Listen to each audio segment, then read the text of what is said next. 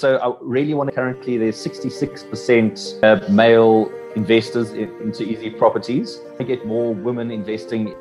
Hey guys, welcome back to the Unpack podcast where we chat about all things property and finance related. There are many topics that have captured the interest of aspiring property investors like house flipping, renting to buy, investment groups like Property Stockfiles, or even buying property shares. If you're looking for smart ways to start investing or options for diversifying your portfolio, then you'll probably enjoy today's episode. I'm chatting to the CEO of Easy Properties, Rupert Finmore. Hi Rupert, thank you again for taking the time to chat to me today. Can you tell us more about yourself? Sure. Well, thank you very much for inviting me on. It's great to be on your show. Sure, about me. I've been in the property industry about 16 years. I've been in the traditional space for a long time. I was at one of the major brands. I previously had been the MD at one of the major brands for the Gauteng region.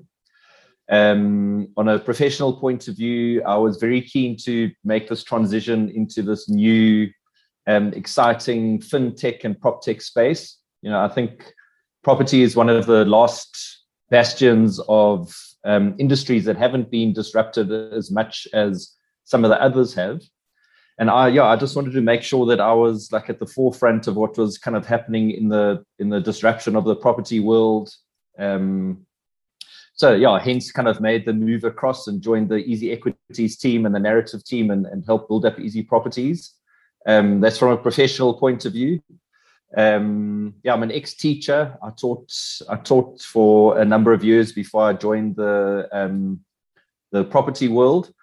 A dad of two amazing young boys, keep me on my toes. That's about it. I mean, interestingly, when I made the transition from teaching into property, I actually went and joined Pam Golding. They were launching an empowerment division.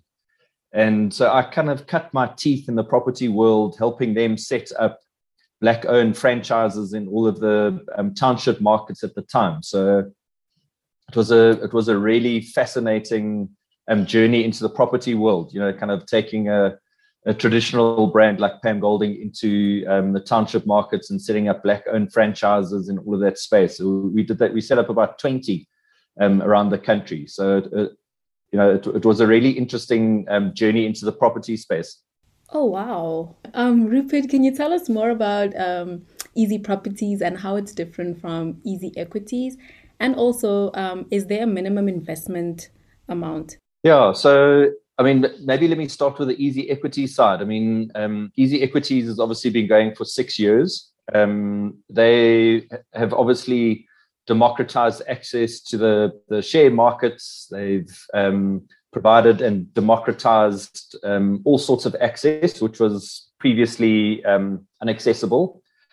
And, you know, I suppose what happened a few years ago is a survey was done into the Easy Equities community, which is now well over 800,000. But at the time, there was a survey done looking at what other kind of assets people were interested in investing in. And overwhelmingly, the majority of the respondents came back and wanted to invest in property. And so through some discussions with Easy Equities and our development partners, a company called Narrative, Easy Properties was born. And essentially, the philosophy is the same as Easy Equities in that it's been set up to provide access, deal with a whole lot of friction points when it comes to traditional property investing. So there were a number of friction points that were identified, and I'll run through those with you in a sec. But Easy Properties was born to attend to and sort out a lot of those friction points, and ultimately to provide more access and better access to property investment that is ordinarily available to people. And I mean, to answer the minimum question, there's no minimum. I mean, you can invest in as little as R1. And, you know, we've got people investing everywhere from as little as R1. And our biggest single investment at the moment's been R1 million and everything in between. I think what points to the democratization of access to this property investment is that our investment size per property sits at about 1,600 Rand. So that gives a good indication around providing access to property investment. I mean, there's no ways that you'd be able to invest for anything like the sort in kind of traditional residential property investment. Can you tell us more about these friction points? Okay, so obviously the first friction point when it comes to investing in property is lack of funds, either for a deposit. Traditionally, people have had to pay 10% deposit down on a property if you qualify for a 90% bond, which, again, I'm looking out the window here over Rosebank and Sandton, and if you're looking to buy or invest in a residential property of 1.5 million Rand, you've got to come up with 150,000 Rand, and that automatically excludes 99.9% of all of us from property investment. The second part is obviously access to finance. Maybe between one or two people, or you're lucky enough to have that kind of money lying around, you then need to qualify for a 90% bond on a place, and that obviously precludes a whole lot of people from being able to invest in property too. A third friction point is the extraordinary headache of managing your own unit, dealing with the tenants, having to sort out maintenance. Most people who have property investments have day jobs, and now suddenly you've got to find extra time in your day to kind of sort out all of these things, and it can be a real headache. One of the major friction points is actually access to great property investments. That's also largely been the kind of available to the already well-heeled and wealthy person. Ordinary people on the street, if you want to invest in property, you have a look around in the paper or online or whatever, and you check out these properties, and you basically pay retail prices because you don't have the power of bulk purchasing. And so through our obviously crowdfunding scenario, we're able to do bulk purchases and get access to really good property deals, which traditionally, as I say, has been like the domain of the wealthy. And then another major friction point is obviously just mitigation of risk. If you are able to have ticked off all of those friction points and you end up buying a unit wherever as an investment, it's basically you've got all your baskets, your property risk eggs in one basket. If that tenant is unable to pay, we've obviously come through this, well, not come through, but in the middle of this global pandemic, and unfortunately people have been hammered, whether having to take reductions in salary or losing their jobs and all of that stuff. And if that's happened to one of your tenants and they're no longer able to pay rental, then suddenly you as the property owner have got to come up with the additional cash and pay off those bonds and things like that. So there's a really inherent risk in investing in one unit. And again, through our kind of multi-united bulk purchases, being able to diversify your investment is a major one. And so already now we've listed and invested in well over 70 units. And so if one or two people don't pay or aren't able to pay, you're still obviously able to collect rental from the 70 units that we've already invested in. So there's obviously a major inherent management of risk with that. And it was Easy Properties was born after having identified those kind of real friction points to getting into property investment and attending to those. So how is Easy Properties different from a real estate investment trust, or is it the same thing? No, it's not the same thing at all. And Easy Properties wasn't set up to try and compete with that space. I mean, so there are a number of fundamental differences. Generally, these REITs are enormous managed funds with hundreds of millions worth of property holdings, if not billions. There are huge property management structures in place. And I think the primary thing is that investors don't get a choice to specifically invest in a particular property or a particular segment of the market that they might be interested in. You put your money into a REIT, and all those decisions are kind of taken by those property managers. That's a core. It's very difficult to actually see through all these big structures into the individual properties themselves. I mean, obviously that information is available, but it's quite difficult. And so that's a major departure. When you want to invest in a residential property, you specifically choose those collections of properties that you're interested in, is a big one.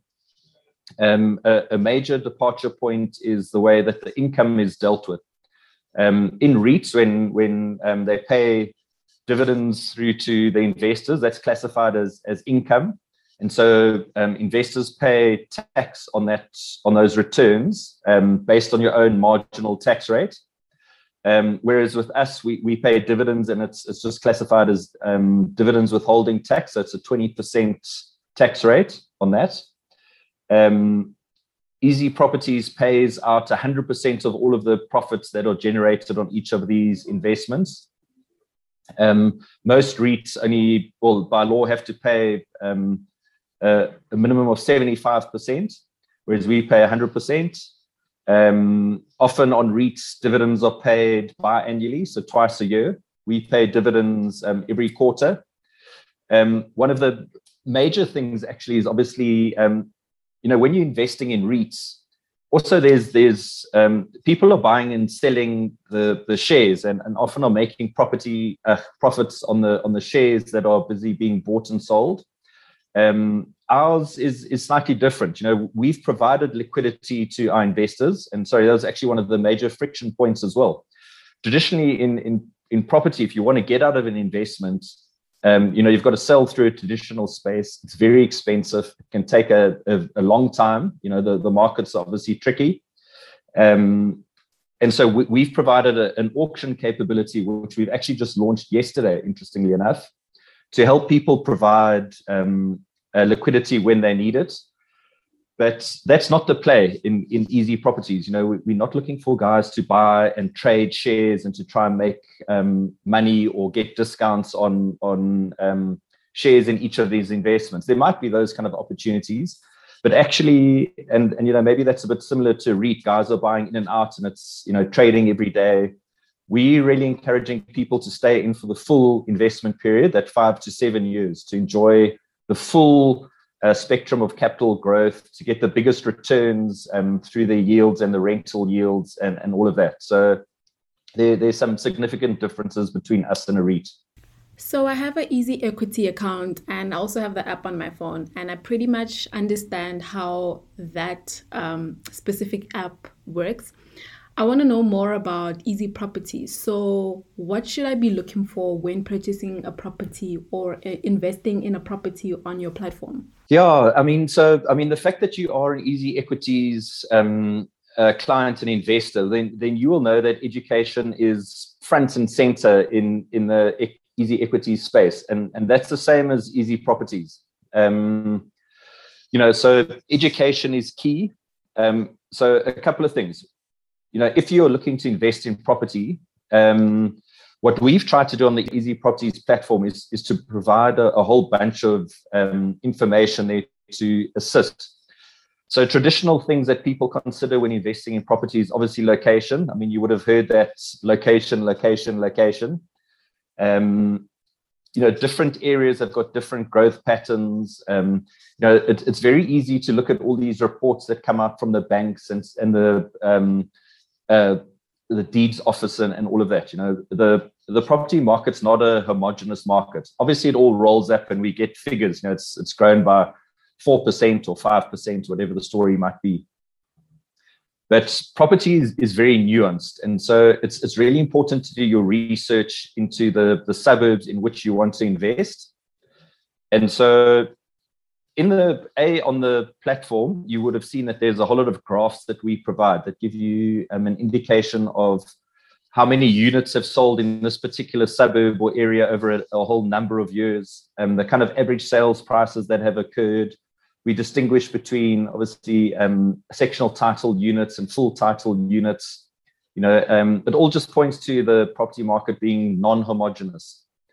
But what we do as an investment committee, and it's in the prospectus. I mean, I've been amazed coming from the traditional property space into this essentially investment and financial services space, the amount of regulation that is around.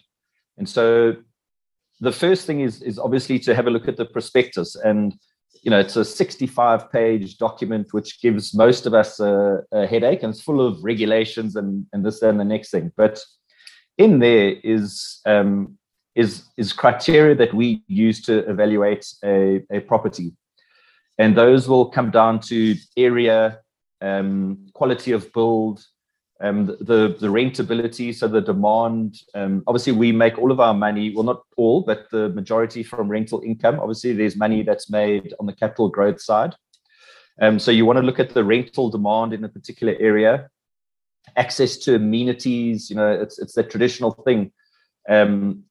Properties that are in close space to transport hubs, shopping centers, places of leisure, places of worship. All of those kind of things have an influence on the desirability of a property.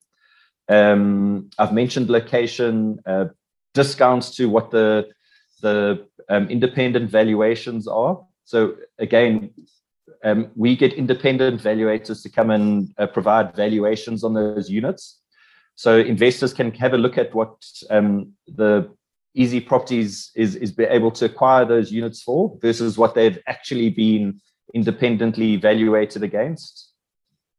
There's a whole lot of financial models that are provided there.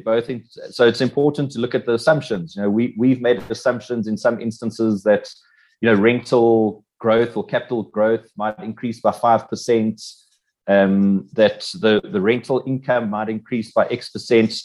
So I think that's a whole lot of information that's provided. So I think if one can kind of roll that all up, what you need to do is do research, take your time, read through all of that information, check what's happening in these areas, and educate yourself is the biggest one. So you've already mentioned that dividends are paid out every quarter, but what happens to those dividends? Do I have to pay tax? Yes. Yeah. And that's so it's not classified as income. That's obviously what happens with the REIT, and then people have to pay income tax on that. On our ones, there's dividend withholding tax. And so, unfortunately, there are not very many instances where we are able to do anything without paying a debt to the tax man. That's sad. Okay.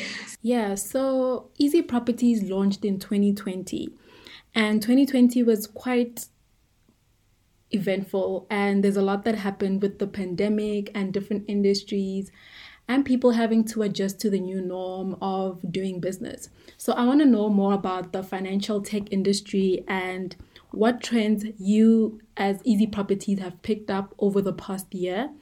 And I want to know more about your demographics. So who is using your app and who is investing in properties?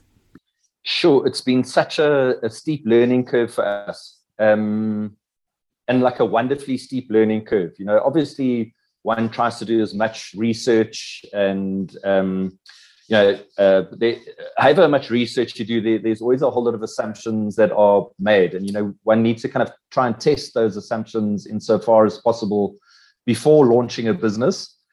I think the fact that this business launched a couple of months after we went into level 5 lockdown has probably led to a huge amount of learnings as well. But, maybe I can divide those learnings into two main groups. The first one's obviously the business learnings. I think when we launched, we had no idea what the demand might be like from our investors. And so we launched with 4 properties. They were quite small raises. The smallest one, I think, was 3.6 million, because we had no idea. now, less than a year later, our latest offering that's going on literally in about 2 weeks is at about 24 million. And so that gives a good indication of what we've learned around that. Is that the demand is definitely outstripping the supply. And so we've learned about the size of the raises. We concertinaed a little bit with the length of time for each of these IPO raises. And now we had longer periods and shorter periods, and now we've settled on a 6-week period, just so there's kind of consistency. Obviously, the size of these raises is a big one. What is really interesting is the fine print. When we launched, how many people actually read through all of those 65 odd pages in the prospectus. And what I loved is guys would reach out to us and say, listen, on page whatever, 62, clause 3, you've got a little typo here, things like that. We had 1 or 2 guys that were asking really good questions around some of the financial models and things like that, pointing out a couple of things to consider. That a lot of learnings around that. I think the biggest learning is the timing and the supply of new properties. Charles Savage, who obviously you will know, always points out that we are the spoilt children, in startups and in the Easy Equities environment. Obviously, we've launched Easy Properties into this really engaged community of 800,000 people. And it's very rare that you get a business with such high demand, and actually the supply is not as prevalent as what it should be. So we're really spoiled from that point of view. So when one considers that, then that's been one of the learnings, that we need to get more properties on quicker, more often, that kind of stuff. My personal learnings from the community point of view, I've been a long-time investor in Purple, a long-time friend of the company. I've got long-standing relationships with a lot of people in the company. And a Easy Equities investor also for years, since launch. And I always had a sense of how engaged the community was. Well, I thought I had a sense of how engaged the community was. But now that I've come into the inside, I had absolutely no idea how enormous this engagement was, and the real sense of community within the group. And that's been a huge learning for me, both with which people rely on each other for learnings, sharing tips, ideas, all of that kind of stuff. That's been a major learning for me. And actually how smart and savvy the people are, and how much research is done, which just, I think, shows how well received the Easy Equities education stuff has been. So those are some of the learnings. I mean, you asked about demographics and age. It's been very interesting. The vast majority of people who are investing are mid-20s to early mid-30s, which probably makes sense.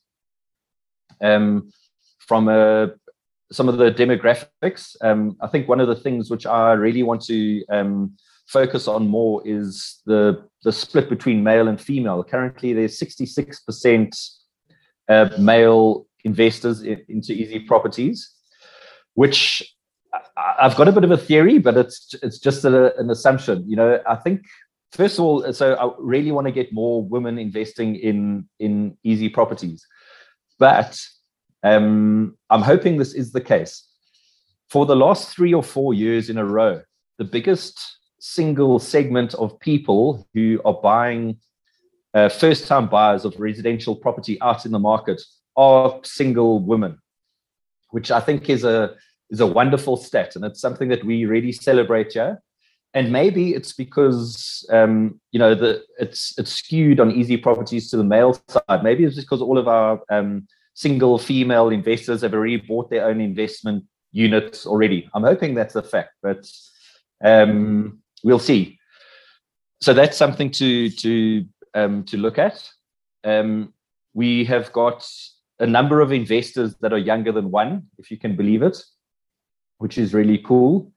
We have got investors that are our oldest investors over 90. We have got, I think it's north of, I wrote it down here.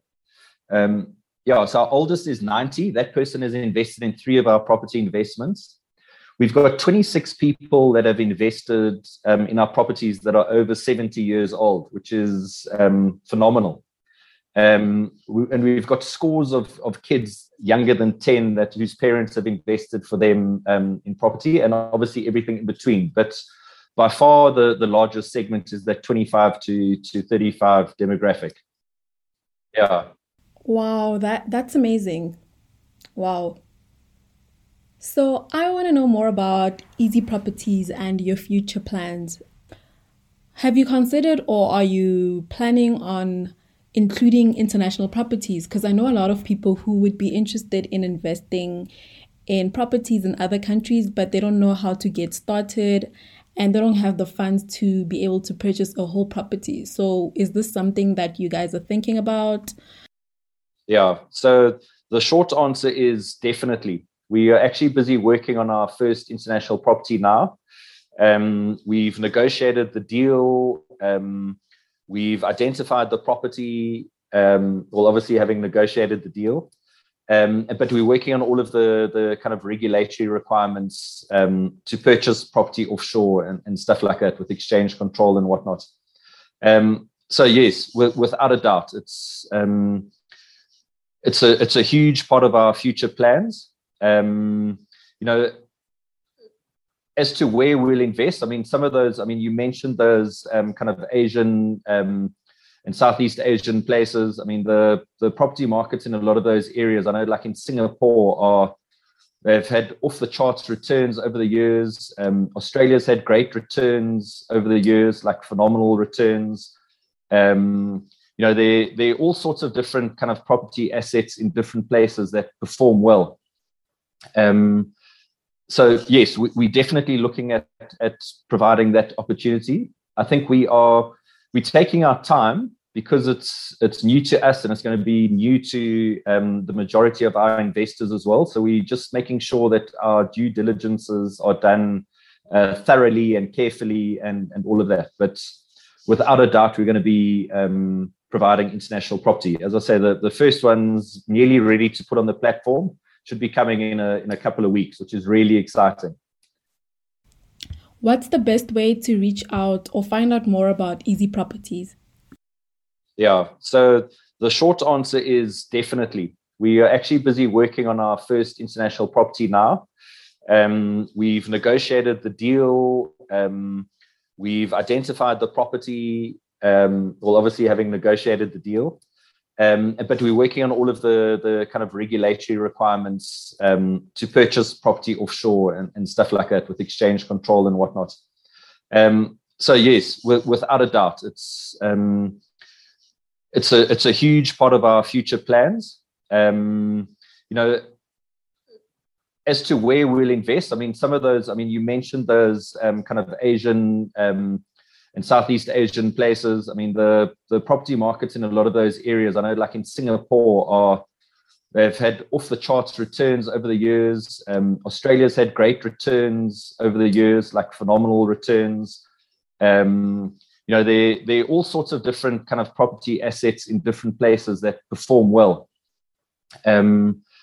So yes, we're definitely looking at providing that opportunity. I think we're taking our time because it's new to us and it's going to be new to the majority of our investors as well. So we're just making sure that our due diligences are done thoroughly and carefully and all of that. But without a doubt, we're going to be providing international property. As I say, the first one's nearly ready to put on the platform.